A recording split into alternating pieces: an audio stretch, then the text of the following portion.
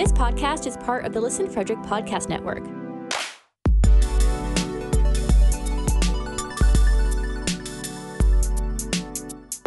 To learn more, visit listenfrederick.com. Welcome to Season 2 of the Big Sci-Fi Podcast, where we talk about all things sci-fi. Our crew, Adina, Brian, Chris, and Steve, are all back for more fun as we share our opinions, thoughts, and ideas on our favorite films, TV shows, and books. We'll also have some fascinating guest appearances this season, so make sure your ship has plenty of dilithium crystals because we're breaking free from this solar system at light speed while having the most fun of any podcast this side of the Milky Way talking about science fiction. All hands brace for impact. It's time for the Big Sci-Fi Podcast. Welcome back to the Big Sci-Fi Podcast.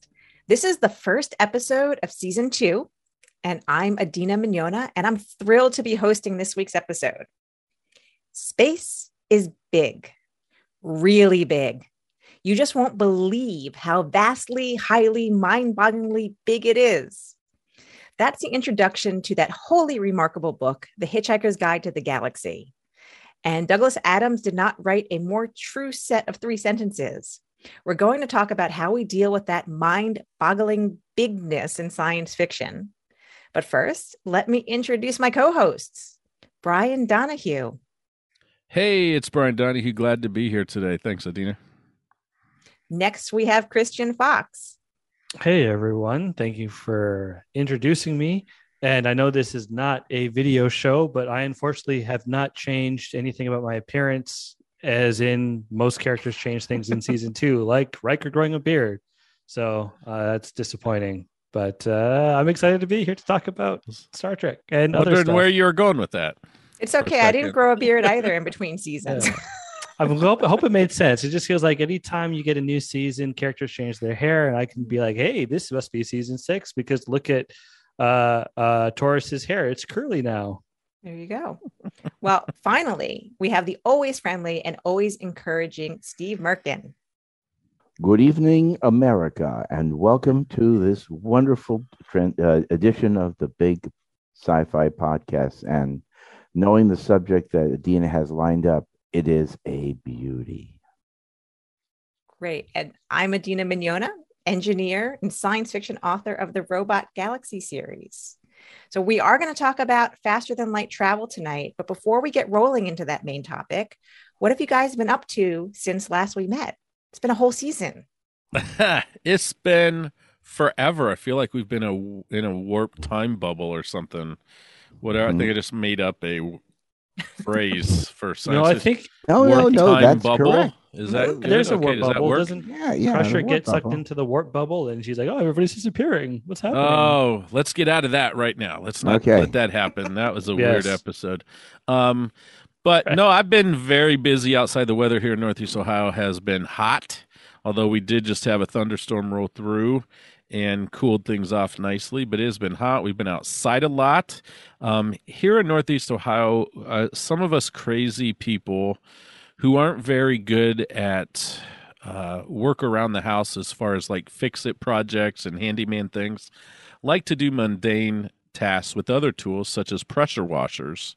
And so today I spent some of the afternoon pressure washing my driveway. I don't know if you guys do that in other parts of the country. Not in California, I've not never today. done that We in have a 20 drought years. I should do it. I never but- did it when I lived in Utah because that would have been totally unacceptable too. But We pressure so wash the today- house sometimes. I did our back deck. We've got to stain our back the deck deck. here in the next week. But I did that today. It was hot. I got done, turned around, and my daughter had drawn with chalk a huge heart on the driveway. So that was sweet and annoying at the same time. My beautiful, clean driveway had chalk on it. But an interesting thing, I want to mention this because I thought it was quite interesting, is we just celebrated my daughter's 8th birthday this past weekend. Had the Yay. family over, and her great-grandfather, Bill William Raymont, gave her $5 as part of her gift and wrote, "Buy a book with this." My daughter is an avid reader, And so we went to, there's a flea market in Hartville, Ohio here that especially on Memorial Day weekend is absolutely ginormous. This is an incredible flea market every weekend. It's nice anyways. And so I said, Peyton, let's go to the flea market. You might find a treasure of a book somewhere. You might find something really, you might even be able to find a few books for $5, you know? And she was very patient. It was a very hot day. We walked all around. She looked at stuff, you know. And we come up to this one table, and this guy had some old antique-looking stuff, as you would expect to see at a flea market. And there was this, I found it. It was a treasure. She looked at it and was instantly enamored with it. And it was one of those big little books, and it was Popeye, the Sailor Man. Oh. And the date on the inside was 1969. Wow. And the guy's asking price was $5. And so Peyton looked at it and had beautiful Popeye cart pictures in it, but it was a little book. And it's got a, you know, it's small. It's a pocket-sized book, but fairly thick. It had about 100 pages in it. Wow. And Peyton just fell in love with it, and I was thrilled because I loved Popeye growing up. Loved it. Mm-hmm. And so she offered the guy her $5, and he said, "Oh, you found the best deal in the whole flea market today, little girl."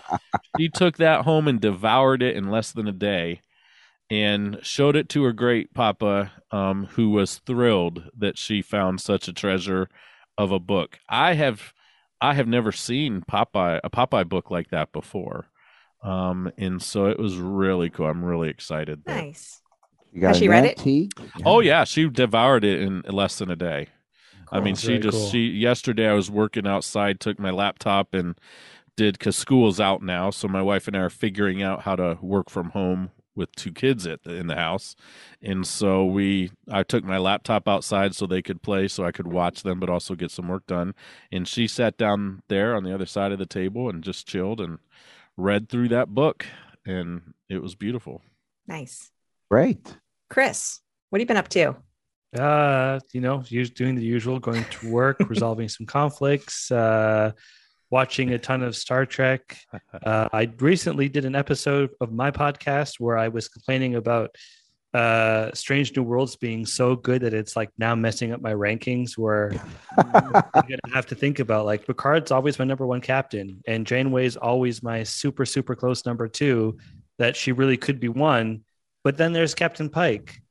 And so it's like, well, where do I put Captain Pike now? So that was a lot of fun, because it's just like, this is the first time I felt invested from the get-go with New Trek. Like, I haven't felt this way in a long time. So I'm loving it. And I did not power wash anything or do anything. Actually, I cleaned a lot, which I was happy about, but didn't do any yard work, which I feel like I should do as a grown man. And the hard thing is, you don't want to do any spoilers right now about Strange New World, but when you see Pike as a captain and they develop him, you go, I like this guy. The man. I mean, as much as I like Archer, and I think he's, to me, the best captain, but this guy, he's got it nailed down perfectly. And either it's the writing, the acting, or whatever, but you're right. Yeah, it's not even just Pike. It's also like even M'Benga, who I was like, M'Benga was fine in the series, and I was kind of hoping it would be Dr. Boyce, that would Mr. Martini Man for all you fans out there, who was going to be like the main doctor. But it was M'Benga, and then it's like, all right, episode 2 is like, all right, fine. You're killing it. Now we're gonna have to rank you against the doctor. Like, doctor's my guy, but M'Benga, he's coming up there, and Phlox is also my guy. So it's like, I don't know what to do. Give it a whole season though before you start comparing too much. Well, that's the thing, is we're still in the honeymoon phase, right? We're still in the honeymoon phase. Yeah. It's great. It's a good phase, but yes. But I mean, but this is the first time I felt this way. Like, even Discovery, where I was like, all right, I liked aspects of it. I'm like, I'm glad there's New Trek, but I wasn't in love with the characters. And yes, obviously it's the honeymoon phase. Anything can happen. My rankings could change, but just from the first 4 episodes, it's like, wow, they're doing a really good job. Yep. Yeah. I agree. Yeah. And now we're back. I think as like, I think Star Trek is back. I can say, we'll see. Yeah. It could go all downhill.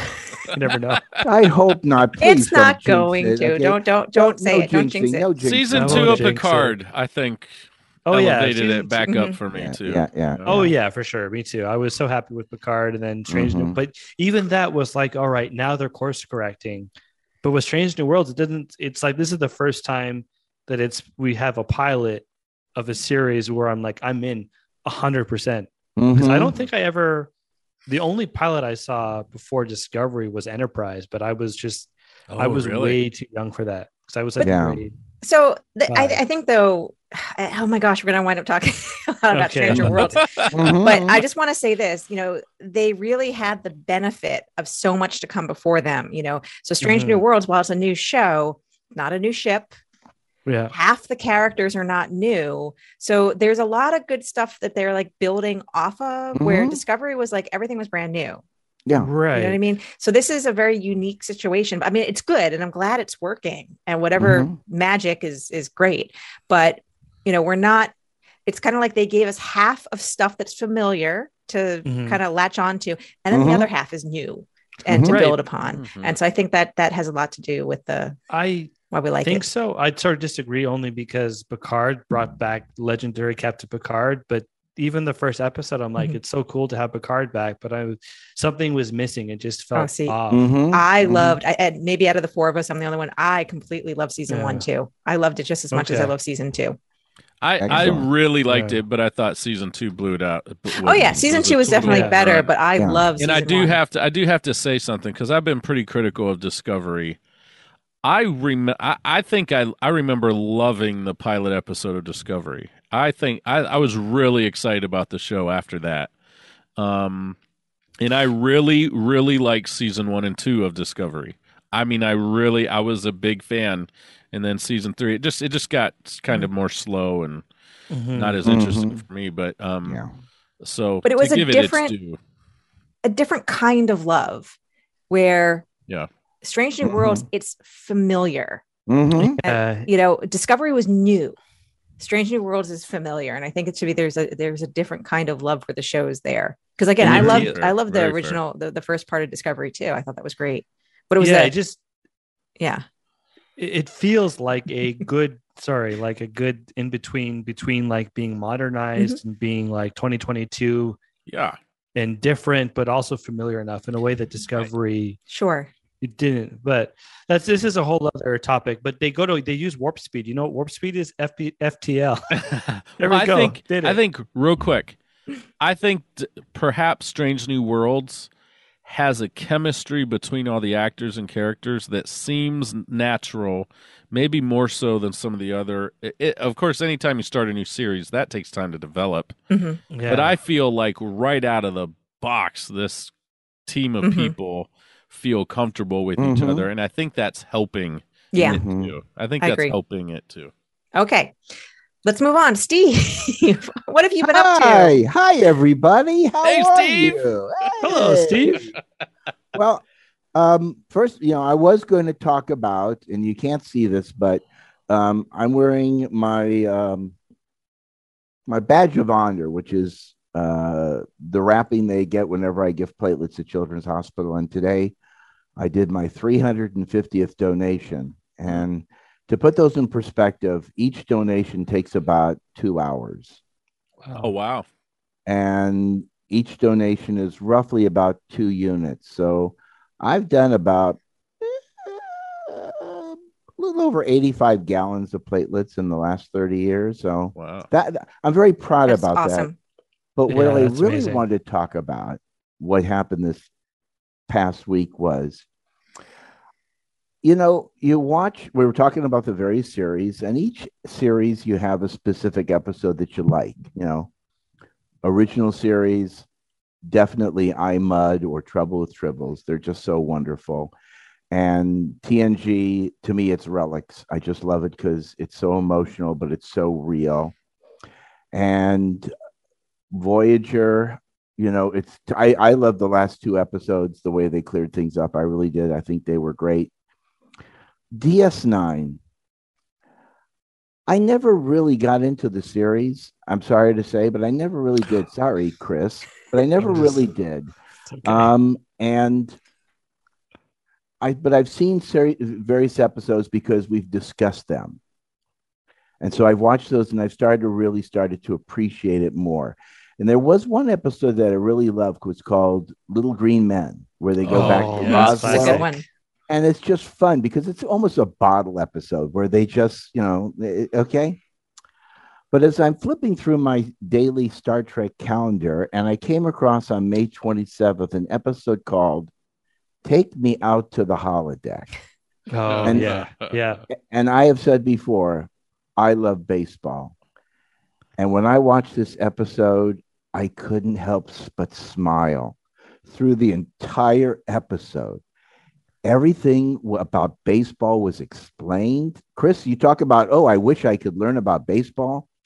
They spend so much time explaining the rules of baseball, even getting into the most bizarre, the infield fly rule, which is right. That is the craziest rule that baseball has ever created, but it exists on paper, and they try to explain it. But watching Odo going in his room doing his, right, and practicing that, and then doing it on the field. But what really got me and made me smile was when I saw Cisco with a toothpick in his mouth. And the great baseball manager, Dusty Baker, always has a toothpick in his mouth.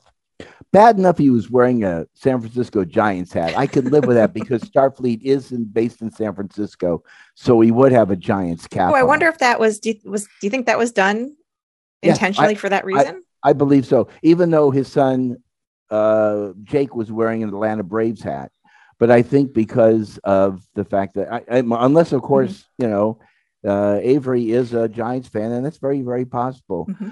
But the moment when at the end of the game, when they're losing 10-0 and they bring in Rom and he inadvertently bunts and gets the only one run they're going to get, and they all charge him and they put him on their shoulder, and the Vulcans are going, but you lost. And it really proved that what I love about baseball, which is it's not if you win or lose, but it's how you play the game. And when they all came and supported Rom in his moment of triumph, it was inadvertent. I thought it was just, it was really charming moment. It was just an absolutely fantastic episode. And if you're a baseball fan, watch it. The only other episode that even comes close to that, and it's another series, it was the X-Files called The Unnatural, about the black baseball players. And it's really special. Cool. That one is really, really good.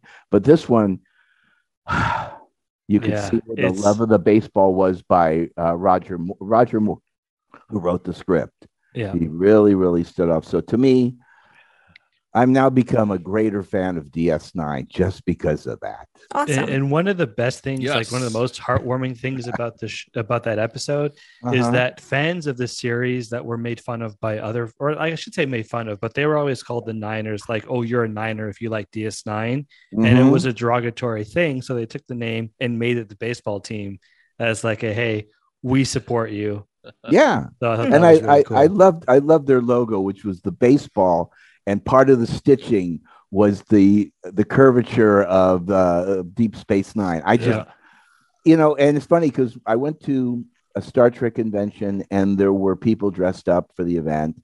And there was a group of them who were all dressed up as the Niners. And I didn't quite understand it, but they were in beautifully reproduced uniforms with the baseball caps on. And now I appreciate them even more, the effort they put into it, because it's just, it tells the magic of why baseball is so beautiful as a sport. So anyway, I had a happy time watching that. And I hope everyone that takes a chance, season 7, episode 4, book it. Nice. Oh, it's so good. Mm-hmm. Well, I don't really have that much that was been going on other than working on my 3rd book. So we're just going to get right back into the topic of the day. Okay. Faster than light travel. It's a staple of a lot of science fiction, particularly in what we often refer to as space opera. It allows characters to traverse distances that, according to all known physics, would take years or decades or millennia. So now, as someone with a degree in physics who works in aerospace, I often encounter people who ask me how I can tolerate science fiction that blatantly ignores all that we know about science. And my response is that's no fun. Science fiction is fiction, after all. And if I needed to follow the rigid definitions that Arthur C. Clarke laid down, where science fiction must extend from known science, then I wouldn't be able to enjoy Star Wars or even Star Trek and a lot of other good stuff. So we're going to talk about, the things that we liked about, FTL, Faster Than Light, and don't like, and what's our favorites and all that. So the first question I have for everybody is, can you recall the first time that you encountered Faster Than Light travel? Or what was the first thing that you watched that involved it? Was it Trek or Star Wars or something else? And Steve, do you want to go first? Yeah, for me, it's very hard to say because, I've been watching, science fiction ever since I could reach the on-off knob on the TV. But I'm guessing if it was a movie, then it would have been probably Forbidden Planet because they used fast and light speed to get there in the Valerathon and also their main spacecraft. But as TV shows go, I really have to think about the only one that really brought in was Star Trek. Before that, no other TV series really even covered faster than light travel. So even Lost in Space, or was Lost in Space after Trek? No, Lost in Space. Because they were put into hibernation in their hibernation tubes because it was going to take years for them to make it to, like they were traveling at almost light speed. So it was going to take them 4 years to get to Alpha Centauri, which was their ultimate. I think I had forgotten about that. Yeah. So that's my experience with Faster Than Light. Gentlemen, Ryan. Lady. Yeah. I would say my answer, the only things I could come up with were very similar. Forbidden Planet came to mind because I remember watching that at a very young age, probably before I was actually a Star Trek fan, is when I would have encountered that film. But majority, other than that, Star Trek definitely was my first encounter. And with that, I can't think of anything else that would have. I've just been a Star Trek fan for so long. I think I came out asking where Spock was. So, okay, Chris, what about you? I think it was Star Trek, and I say I think because I know I must have been exposed to Star Wars at the same time, but I'm pretty sure it was Star Trek that I first encountered it. Yeah, so I'm sure I also had I probably encountered Star Trek and Star Wars somewhat simultaneously, but I feel like my earliest memories are of seeing the Millennium Falcon go into hyperdrive, go into hyperspace in the first Star Wars movies. I'm pretty sure for me, it had to have been Star Wars. So now what is everyone's favorite type of FTL? Because we know we've got warp drive from something like Star Trek. We have wormholes. We have hyperspace, jump drives. We have folding space. I think there are a few other things. So what's everyone's favorite? Chris? So I think, and I say I think because I've been thinking about this all week trying to figure out what is my absolute favorite. And I have to say there's something about the hyperspace travel in Stargate that I love. Like if we're just talking about FTL, like not talking about the Stargate. But just the fact that they have to say opening up a hyperspace window, there's something that seems really cool about opening up a hyperspace window as opposed to just going into engaging warp drive, because they're not opening up a window, which I don't know if it really makes a difference, but I just love that terminology and the sound effects when they go into hyperspace. I always thought was really cool.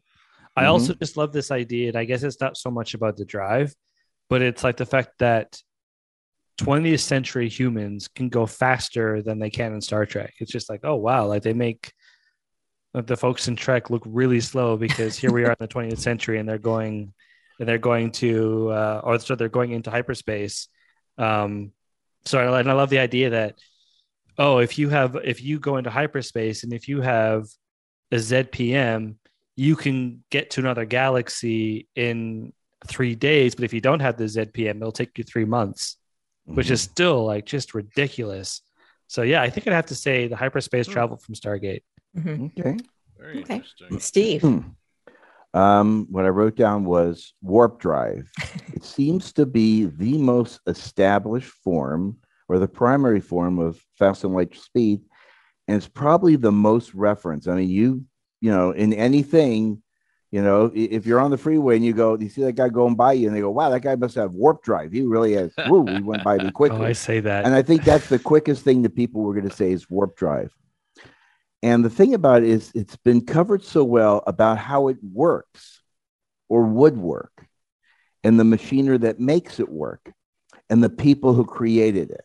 There's a real backstory about warp drive that was developed from the original series and developed in Enterprise and so of them that you see the motor, you see the engine, that is the warp drive motor.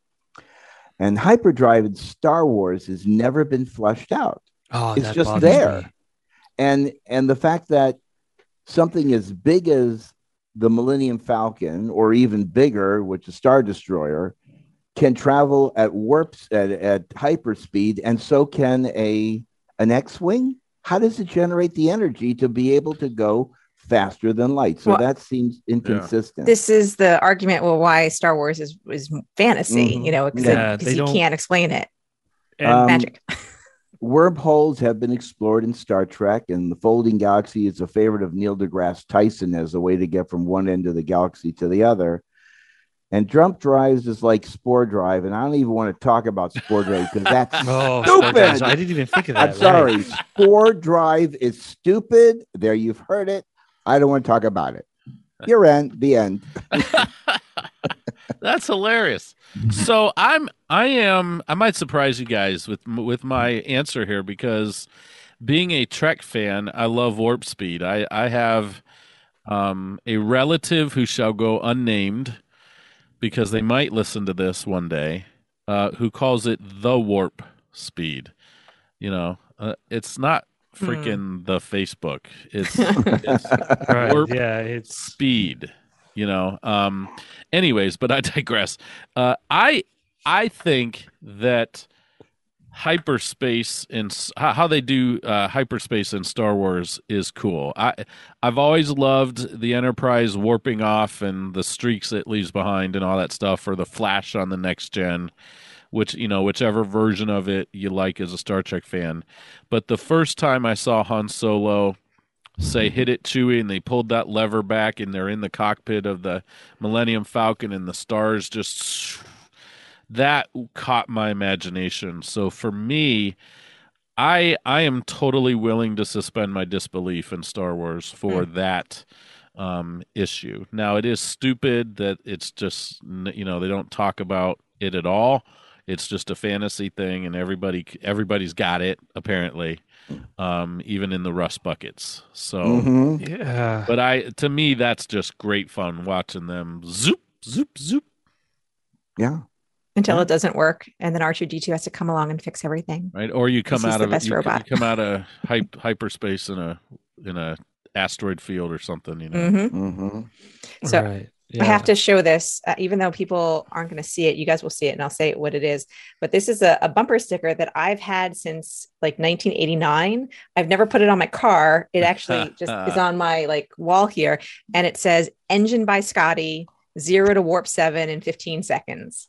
Love it. I could never put it on a car. Bumper sticker. Yeah. No, that was some news from my wife. It just made me very, very unbelievably happy. So, but we'll talk about it later. I'll say this. There's a T-shirt that I wish I'd bought that was for Enterprise, and it said to Neptune and back in 6 seconds. I like that. Next Thursday. I always like that because it encapsulated what they're able to achieve in warp drive. Yeah. You know. So I think I'm going to go sort of with warp drive is sort of my favorite because of the amount of time and effort that they've tried to develop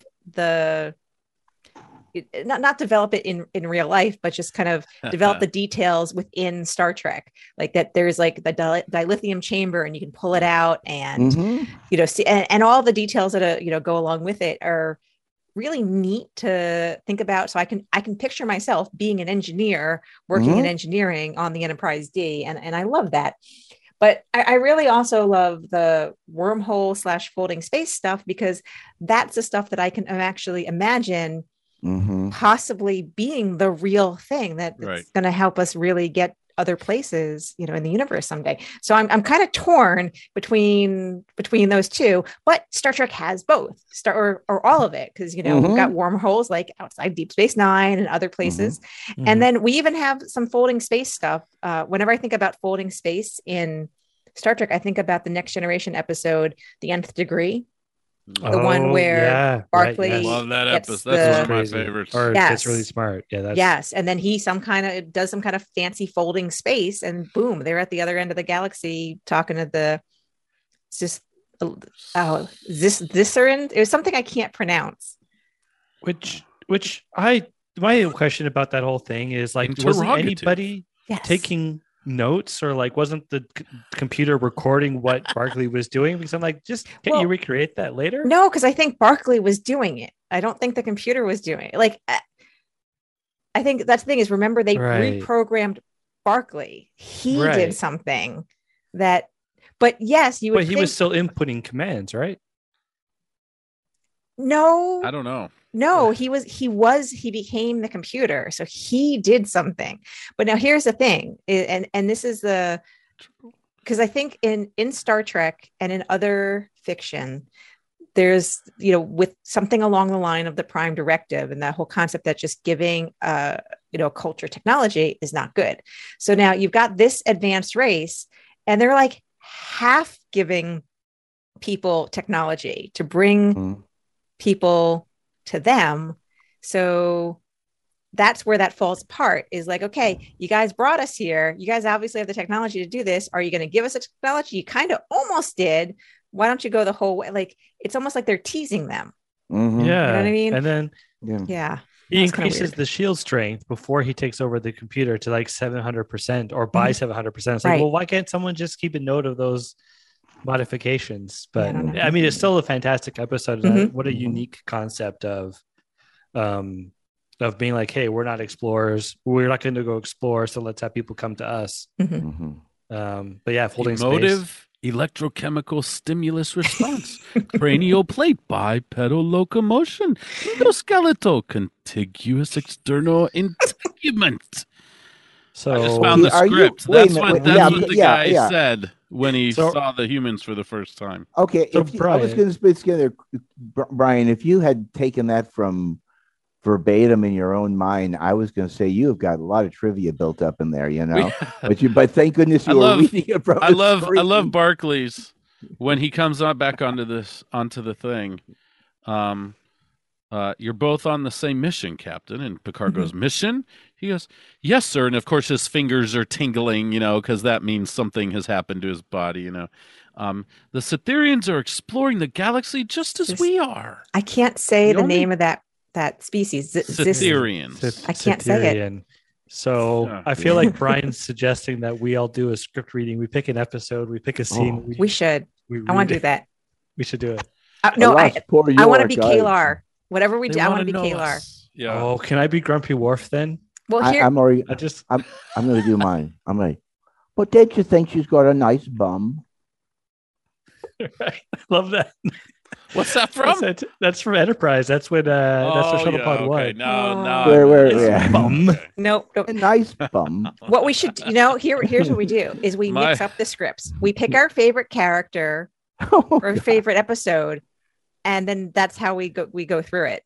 Okay. Does that make sense? It doesn't make sense. I want to hear Chris do the Cupid line of Worf when they're all meeting Tasha Yar, and I want to hear him say when they're all commenting on her, and Worf goes, "Nice legs," and everyone kind of looks at him like, "What in the world?" Oh, I thought you were going to go with "I am not a merry man." Well, that's what I thought so too. My favorite all-time Worf line is very simple. It's from that episode. Geordi is plucking the mandolin. Worf casually walks up to him, smashes it across the tree, hands it back, and goes, "Sorry," and walks away. I think that's one of my favorite Worf lines. We're going on a tangent here. It's okay. Folks. Sorry. It's not even meant to be a funny line. I just loved how Worf was being observant, where he's like, "Ah, that is a fish you are holding." I don't know why that just is so hilarious. Which episode? That's from the one with Riker's dad, season 2. Oh, and he's like contemplating if he wants to take command of this other ship. Mm-hmm. And then there's a scene where Riker remember a fish holding a picture of there's a picture of him. He's holding a picture of himself with the fish, not he's holding a fish. Right. And then Worf observes brilliantly that he's holding a fish. It's just like, oh, you like fishing, but just the way he's like, that is a fish you were holding. It's just like, great Worf. Thanks for clarifying.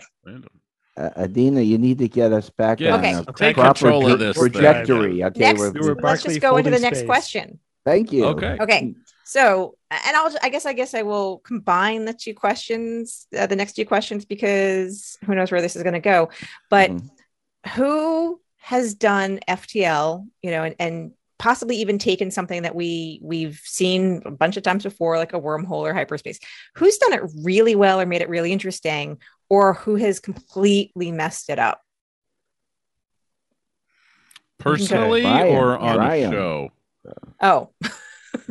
Oh, we're talking about a show. Oh, okay.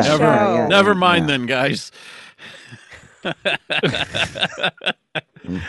No one's done FTL in real life yet, so we have not had the opportunity to either do it really well or really badly. Not in this universe. Brian, does he go first? No, I think Steve should go first. Okay. Well, I've already talked about it, so there you go. As far as I'm concerned, Star Trek on both points. Warp drive, beautifully laid out, completely explained. There has been so much written about it that you think it should be on the drawing board someplace at the Skunk Works or anywhere else for that matter. And again, Star Trek, Spore Drive, so stupid. I'm sorry. Number one. Number two, only one spaceship has it. Nobody else gets it. Also, no, doesn't work that way. Number three, they launch it into the 32nd century to get rid of it with a crazy AI, and no one ever sees it again because no one had a drawing or any plans after they were off into the distant 1,000 years in the future. I don't buy it. I'm sorry. It's too far out. I disagree. I don't love the Spore Drive. I don't think it's incredible, but I don't think you can say, oh, it's stupid, because it's like, well, it's Star Trek. Like, all of the technology is kind of universal translators where there's no like synced, where lips are synced perfectly to what someone's saying. I don't know. I also can't defend it and say, oh, Spore Drive was such an amazing addition to the universe. What bothers me more with Discovery and that ship is the stupid little loop-de-loo spinny thing it does as a part of that. Like that to me, it's cool. I'm gonna use your common phrase for this episode. I disagree, but I think it looks cool. It looks cool, but I think it's for Star Trek. I just feel like it was a little bit of a stretch for Star Trek. I like things being very just zip on out of here in Trek, because that's what they've done. Maybe that's why they did it that way. They wanted to mix it up and make it a little different and jazz it up a little bit. There've definitely been like a handful of things where they've brought in kind of like a biological element to aid in the drive. Like, so, Dune. Has that really cool. I'm blanking on the other show, and so I guess the Spore Drive didn't bother me too much. The spinny thing, the fact that the ship does that spinny thing, I didn't like that. But the concept of the Spore Drive and the fact that there's some other network and there's a biological component to it, it didn't bother me, and it didn't bother me how they got rid of it too. In fact, how they got rid of it, I think, was perfect.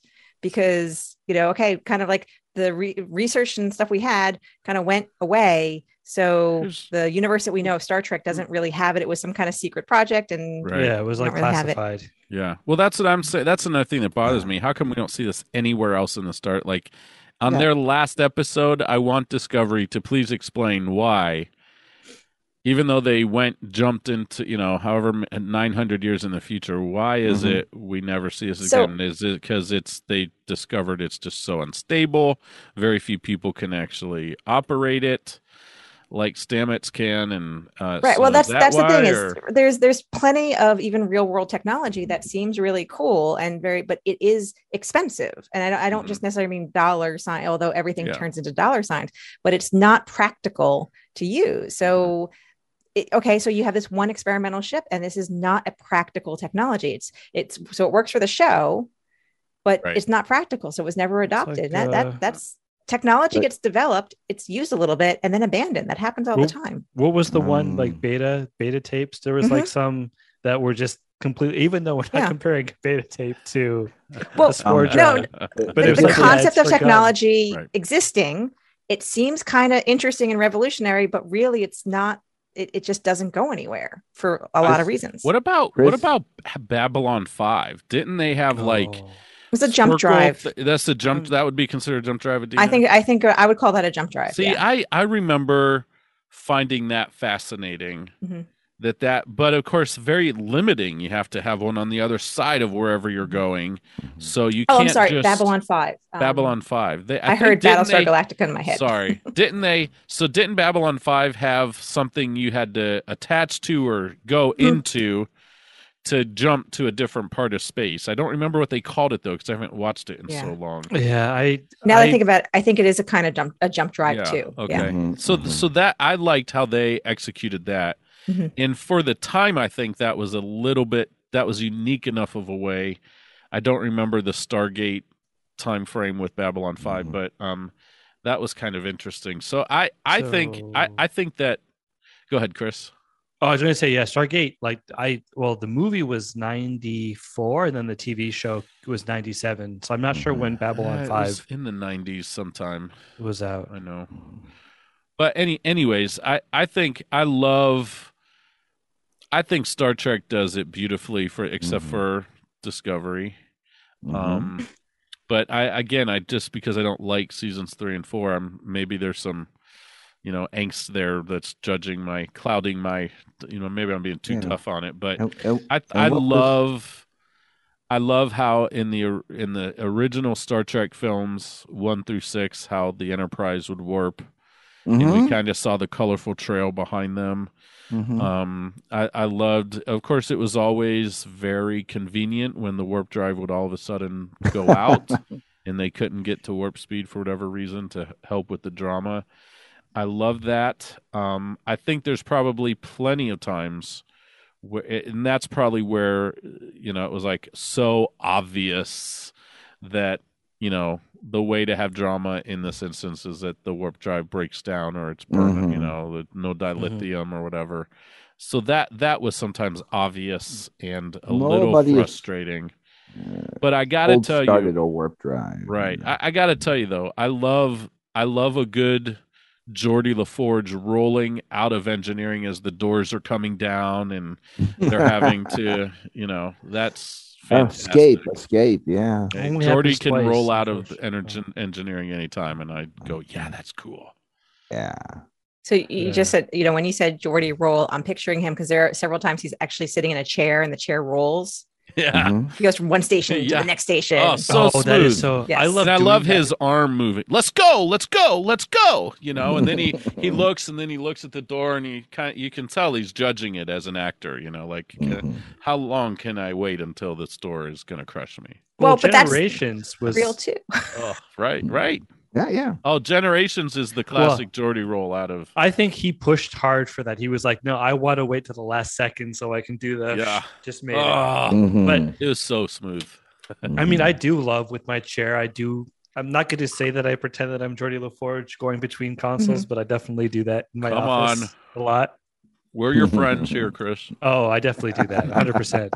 In my current lab, my team just, I do some virtual reality work, at my day job, and my team just moved into a new lab space, and there's this one chair now that actually it's the perfect chair for the carpet in that room. It rolls perfectly from side to side. It's the best. It's such a good feeling when you can do that and go shoo to this computer. And did you get it, Adina? Did you scarf up that chair? Oh no, it was there. Like we had it there. You know, I thought like you went like, I got it, it's mine. Oh no. I was just so happy that it was it materialized out of thin air. At least that's how it seemed.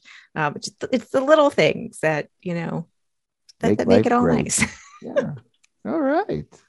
Well, okay. So what about science fiction that sticks to at least starts in reality, kind of sticks to reality, which in reality, as of right now, we don't believe that we can do faster than light. So like 2001, The Expanse, like are we certain we can truly have successful stories without FTL? And the reason I ask it that way is because, I think generally people think that 2001 and The Expanse are successful, but the problem is they both hinted at advanced species that have FTL. So I mean, like, and if you take that out of either story, can we actually have successful, good science fiction out in space, space science fiction that doesn't some way or shape or form involve FTL? Ooh, yeah. Go ahead, Chris. Sorry. Oh, I was going to say Expanse is hard for me to judge because I hate to admit this. I started the first episode and I was watching it with my mom and we just couldn't get into it. And I know I've heard you consistently, you have to get past that. And so I will endeavor to actually watch The Expanse. It's good. But I'm not current on the last season, but yeah, I read the books. It's fantastic. Absolutely worth your time. Yeah, okay. No, I need to do that. But then spoiler alert, what I said a minute ago. Sorry. That there's a hint of advance. There's a hint. I feel like that's it's science fiction. It's kind of a fair assumption. But then even with like 2001, which I love, but the reason I love it so much is because of all the weird supernatural, like the most terrifying to me, faster than light travel, when Dave is just going, I don't even know what that's called, but whenever he's doing the thing with the monolith and you see his eyes and he's seeing all these weird landscapes, terrifying, but really cool. So I don't know would I still enjoy, like looking at 2001, would I enjoy the movie without that element? Maybe not as much. Well, I don't know. Without that, it isn't a movie. It is them going back and forth to Jupiter. It's just going to Jupiter, just making it there. Yeah. I mean, I'm just trying to remember. There was a show called Defying Gravity, but I think that also hinted at another life form. It was like my Grey's Anatomy meets 2001. It was kind of cool, but I don't know. I think it would be really difficult because so much of science fiction is like, well, you want to be somewhere that's not Earth. Space science fiction. Space science fiction. Yeah. Okay. There's a series. I mentioned it a long time ago, towards the beginning of season 1, I think, of our Intrepid podcast, called Another Life, starring Katie Sackhoff. And they do not have light speed or faster than light. And their drama in the show is all about the characters themselves. And things go wrong on the ship. They've got disagreements like that. There's all sorts of backstories to each character. They don't really trust Katie Sackhoff as captain because of several different things, and so there's that drama. I think I'm very interested. There's 2 seasons out so far. I think that's a terribly engaging or wonderfully engaging show and drama and all that, and it's a science fiction. They're traveling. Aliens have come and planted these weird objects on Earth. They can't figure out how to communicate with them. We think we know the general direction they came from, so we send a ship out to try to see if we can't meet them out there, because we have no idea what these objects are. So Katie Sackhoff's husband and daughter are left behind. He's one of the leading researchers on the planet trying to figure out how to communicate with these objects. And so they're going out to figure out, are they friendly, or do we need to figure out how to destroy them before they actually show up on Earth for real? So it's in that instance, I find not having faster than light works. Okay. And I guess Alien, now that I think about it, like Alien, they were all anything that they do, stasis or the sleep duration, they're doing that. So that there's actually probably a lot, and my brain is not working. No. Well, my brain was. No, I'm sorry. No, what I wrote down was there's all the other films or TV series that deal with the generational starship uses deep space or cryogenic freezing to be able for the crew to be ready upon arrival at their selective destinations. Planet of the Apes, the original one with Charlton Heston. They're in cryogenic freezing until they arrive, and they're gone so long when they finally arrive at Earth in thousands of years in the future. One of the crew members dies in trance because the system fails. There was a movie called Passengers. Yes. Where generational crew. Star-Lord. Yes. But yes, Star-Lord, thank you. Chris Pratt and Jennifer Lawrence. They wake up in the middle of it and they're left all by themselves. And the movie has a beautiful way of handling when the ship finally arrives. They're long dead, but there's a tree that they planted that grows. Aliens. You wouldn't have aliens without cryogenic freezing. Wait a minute. Pratt and Lawrence die? Yeah. Spoiler alert. Sorry, dang, kid. I guess I'm not watching that film. But you don't see it happen. It's just, that they don't survive the mission because it's so long. Right. Aliens, without a doubt, cryogenic freezing gets them wherever they have to be in the time because they're traveling at near light speed. And then even the TV show, as we mentioned earlier, Lost in Space.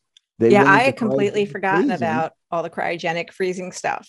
Except the fact that they don't make it where they're going. They end up at a planet on another star without ever having traveled the full distance because the evil Dr. Zachary Smith screws things up with the robot in the very first or second episodes. So that kind of blows that one out. But the idea of that, by using cryogenic freezing or something of that nature, allows our actors to be, as I'm going to write here, minty fresh when they arrive at their location. And they do space yoga sometimes. Do you remember this when Khan was awakened and he was doing some crazy yoga breathing? I've got a question. That's very interesting, Chris. I hadn't thought about that. That's hysterical. Yeah. If you take mouthwash before you're cryogenically frozen, when you wake up, is your breath minty fresh years later? I love that. That's such question. An oddly specific question, but I appreciate it. I'm going to be thinking about that all night. I don't like that question. My job here is done, ladies and gentlemen. 100%. Though I will say, don't they normally they say that the hair will still grow over during the time that they're frozen because it will. Anyway, but that's not. We don't know. No one's been cryogenically frozen yet, including Fry from. Oh yeah, that's right. Yes. Futurama. Yeah. Oh God, I'm gonna be thinking about that now a lot. Okay, we have to probably do an episode where we talk about cryo stuff. Like we go into all that. It's a great storyline. It really is. It allows you to to bypass a whole lot of. Well, what were they doing all that time? Nothing. Yeah, they were asleep. Yeah.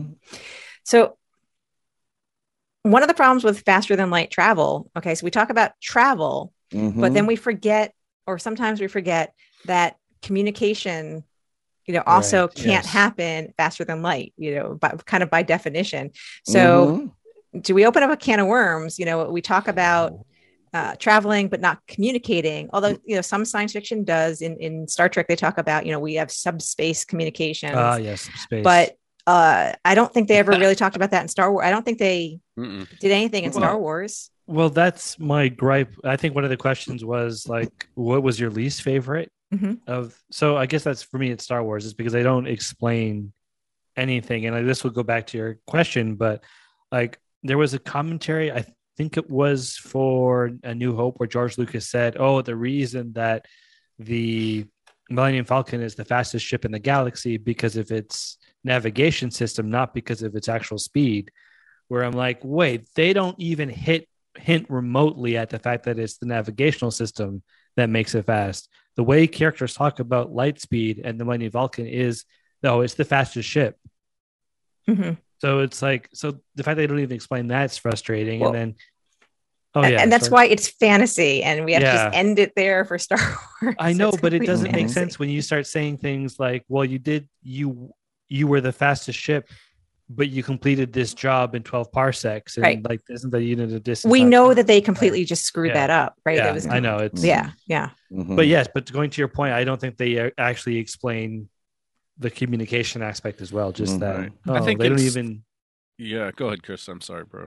Oh, they don't even like come up. Like, not that I want to say subspace, like a subspace signal is stupid, but it's like at least Star Trek will say, we don't actually know how we would solve it, but let's just, we just call it this thing. Like there's the Heisenberg compensator, where it's like, I've heard that which is like, Heisenberg says there's some law where you physically you can't do what the transporter is suggesting, but it's like, oh, but we have the Heisenberg compensator, so at least we're acknowledging it. It adjusts. Where it's like, Star Wars just works. It just works. Star Wars just says it just works. Just go with it.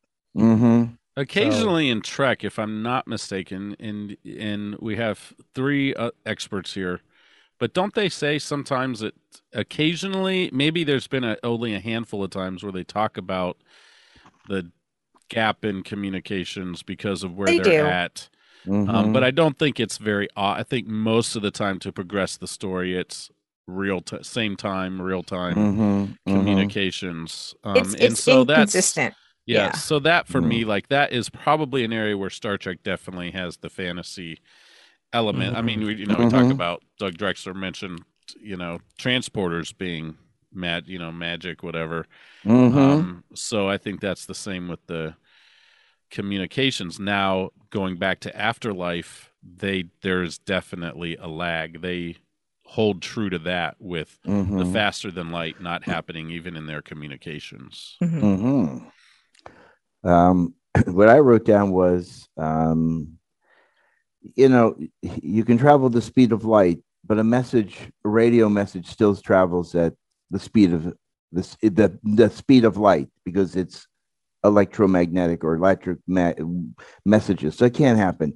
Now in Enterprise, they often talked about how they would drop off these buoys called Echo 1, Echo 2. Oh, right. Yeah. Those were a way of trying to boost the radio signal from place to place. So maybe there was some magical voodoo doo-doo that allowed those things to work. But even in one of our group here, her author in her book, she talks about that. She talks about how, yes, the robots in her story can travel at the speed of light and faster. But when Ruby wants to send a message home, she can't. So this is something I was very proud of you for having done that, Adina, because that's a good storyline. It's a good plot point, but it's accurate. Yeah. It's something that because in science fiction, this is actually the one thing that, in terms of what bothers people and stuff. And I kind of I tell people about just consistency within the universe that you create. And so, I chose to, so Crazy Foolish Robots has alien robots in it. And they happen to have FTL. And I actually don't mention ever anything else about it because I don't want to open up that can of worms. It has not like the kind of FTL, how they have it, why they have it, anything is irrelevant. They just happen to have it, but they happen to have not developed any kind of FTL communication method. So yes, and so then I do in the universe use kind of like real speed for communications and such. And I don't want to give away the ending to book 2 because I'm very proud of some of the funny stuff there that happens to be related to how they figure out how to do communication. But yes, this is actually one of the things that does self-consistency within a universe. And so the fact that Star Trek is not self-consistent. Sometimes they can't communicate with Starfleet. Sometimes they can, but they don't seem that far away. But and that's the reason. I'm going to say that's the reason why. If you could travel faster than the speed of light, the only way you could ever get a message back is you had to go back home again and report it live because you're almost giving away my on your own. You're almost giving away what my robots figure out in the book. I haven't read it yet, so shush. Okay. Avoiding spoilers. So how? And I'm looking forward to it even more so now, Adina. Thank you. Awesome.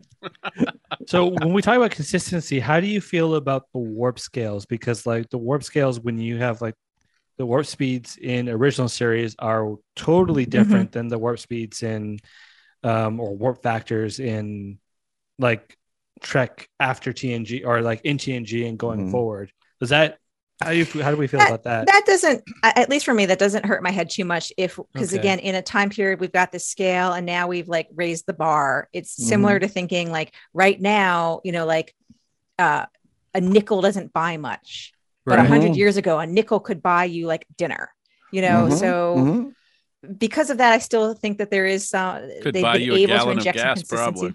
Right. Oh yeah. Well, because like even in episodes, they'll be like, "Oh, we're going warp 8, and we can't possibly go warp 8. This is the fastest the ship's ever. The engines are going to blow up." And then it's like, "Oh no, now we're going warp 9 all of a sudden." And it's like, "Well, you just said like 2 episodes ago that no, this was the fastest speed you could go." So that, but that's just like, but I don't think continuity in that. I don't want to say that time that it wasn't as like.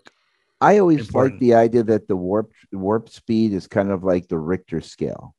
The higher the number, the more intense it is. If you have an earthquake at a 3 versus an earthquake at a 7, it's a number, but the intensity magnifies greater and greater. So I always thought in my mind that, you know, and I think there's some old charts that show that as you go to warp 2 or 3 or 4 or 5 or 6, you are exponentially going logarithmic, much faster. Yeah. So I always thought it was like warp 9 was 9 times faster than the speed of light, which is not. No. And there's a guy, E.C. Henry, on YouTube. He has a really good explanation of the different warp drives and like the different warp speeds. We should find that and post it. Yeah, because it's really helpful. It's like the difference between warp 9.5 and 9.9 is insane. I thought, oh, that can't be that much different, but it is. It's like huge. So what is your favorite depiction? Like they're close to flying the ship apart. And mine is Star Trek 6 when Sulu's racing with the Excelsior and she'll fly apart and Sulu goes, "Fly her apart then." He's got to save his friends, you know.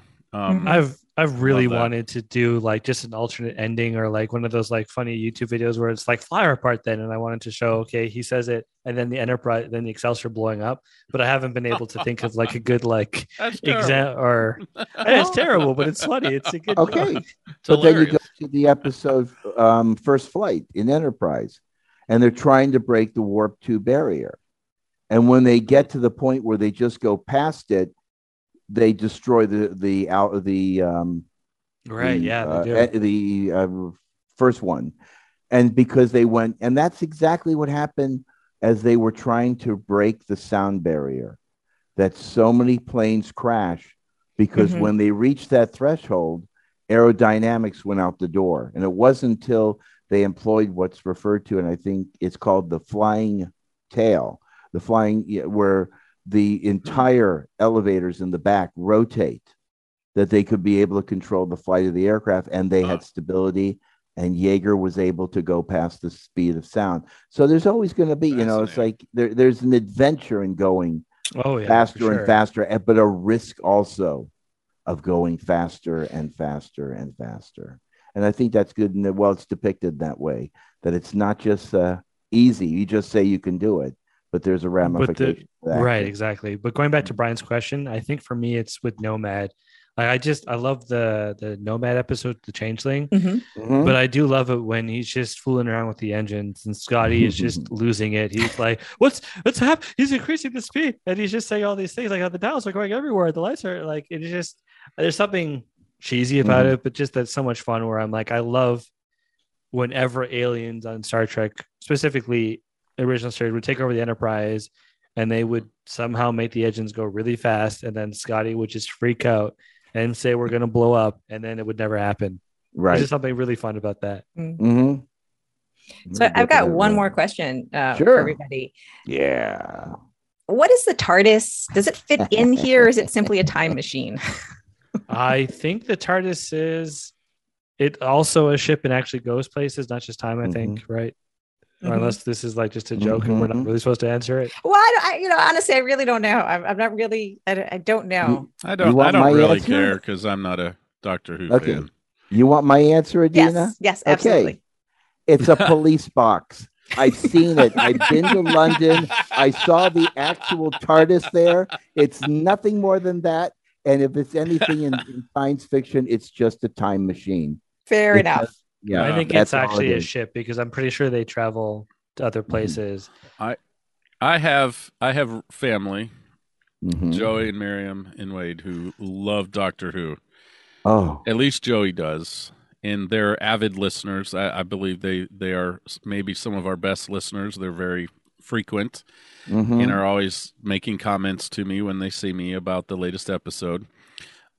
They are practically begging us to do a Doctor Who episode. So I think we have to do it then. There's like decades of Doctor Who to watch. That would mean I would have to research a ton. So I am not fascinated or interested in it as of right now. But I wonder if maybe if we have listeners out there, fans of the podcast, who, just as we would suggest certain Star Trek episodes to someone to see, to show them how good the show is, maybe some of our listeners can either email us or get on our Facebook group and let us know what are the episodes. If we are not a fan, we know nothing of Doctor Who, what are episodes we should seek out that might hook us?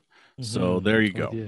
Okay. Essential episodes. We'll have to get my daughter Jenny to be an interviewee because she watched Doctor Who religiously and loved it until that she lost interest a few years ago. But when she was watching it, it was like everything, They have a strong fan base, no doubt. People that are way into it, just like Trekkies are to Trek. So write us, let us know what are episodes we should watch. And can I make a request?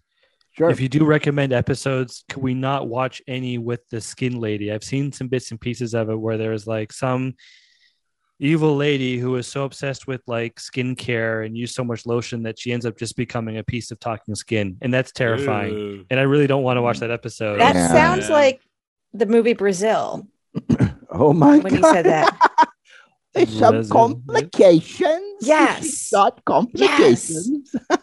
That's what I think of when you said the skin lady, because I don't think I know about that in Doctor Who. I've come in and out of Doctor Who over the years, but like mostly out in the last, I think I was into it for a while in the 2008-ish time frame when that stuff.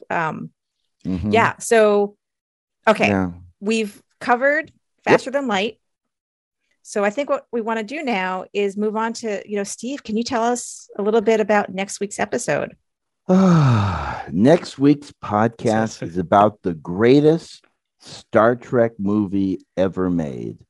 No, it's not First Contact or Wrath of Khan. It's Galaxy Quest. That's right. Okay. All right. We will talk about how it was a parody, but it also has a story of past and old characters having the opportunity to live out their lives in the way that made them famous on their TV series, and how the fans of Galaxy Quest save the day. That's the characters in it. The fans of Galaxy Quest save the day because they're smarter than the show's creators. And we will also discuss the documentary Never Surrender, about the making of the movie. If you have not watched either, please go to Prime Ticket. Both available for viewing. Now, if you'd like me to revise my message, I will have to engage the Omega-13. I'm so excited. That's going to be fun. Brian, do you have anything you want any final words to say today? I am so excited about Galaxy Quest next week. I'm just so pumped, right? I'm so happy. I'd forgotten or I didn't know that was coming. Steve has just made my whole day. It's going to be a fantastic. I would just like to say, because of all the craziness going on in the world, especially here in the States, and all the tragedies, school shootings, problems with racism, can we just want to encourage our listeners, just love each other, be respectful. We come from different places, different upbringings, different traditions, different belief systems. But surely we can learn how to respect and love and live together in a way that's peaceful. And the littlest, tiniest acts of kindness can make someone's whole day much brighter. And so think about every now and then paying for the groceries of the single mom in front of you at the grocery store, and see how that might impact a life in that whole family. Pay for the people behind you at Starbucks. Say hello to your neighbors more often. Get to know your neighbors, for Pete's sake. Just be a kinder, friendlier person, and watch how you can affect the world around you. We've got so much division in the U.S. right now, but all it takes is enough people to just go to work with a smile on their face, to care. When you ask somebody, how's it going? Don't just go, oh, good, great. Yeah, me too. Great. Be willing to spend a minute if they say they're not having a good day, and find out why, and see if you can encourage them. Sometimes just listening to somebody and what they're going through can make a whole big difference in their life. So be kind, be nice to each other. Come on, guys. It's not that hard. We don't have to make it hard. Yep. And let's treat each other like we want to be treated. And man, I think we'll see some stuff change. So amen. That's my goodbye for this. Thank you, Ryan. That was good. That was good. So Chris, you want to follow that? I have. Well, I have. Like, how do I top that? The pastor in me comes out every now and then. And that's okay. So, my thoughts for the end of the episode are not nearly that serious or moving. It's fine, my man. So two things. One, I saw Galaxy Quest maybe 5 or 6, 7 years ago now, and I liked it. My problem was I had a really good snack, and I don't remember what it was. And I've been trying to remember for the last 7 years what I was eating watching that show, that movie, and it's bothering me. The second thing I want to say, I get all of the stuff with the sword drive, but Star Trek has always come up with really BS. Do we not remember the coaxial warp drive? Where they're like, it's a warp drive, but it's coaxial, so it's faster. What? There was a coaxial warp drive in. Isn't that the same cable that goes in the back of your TV?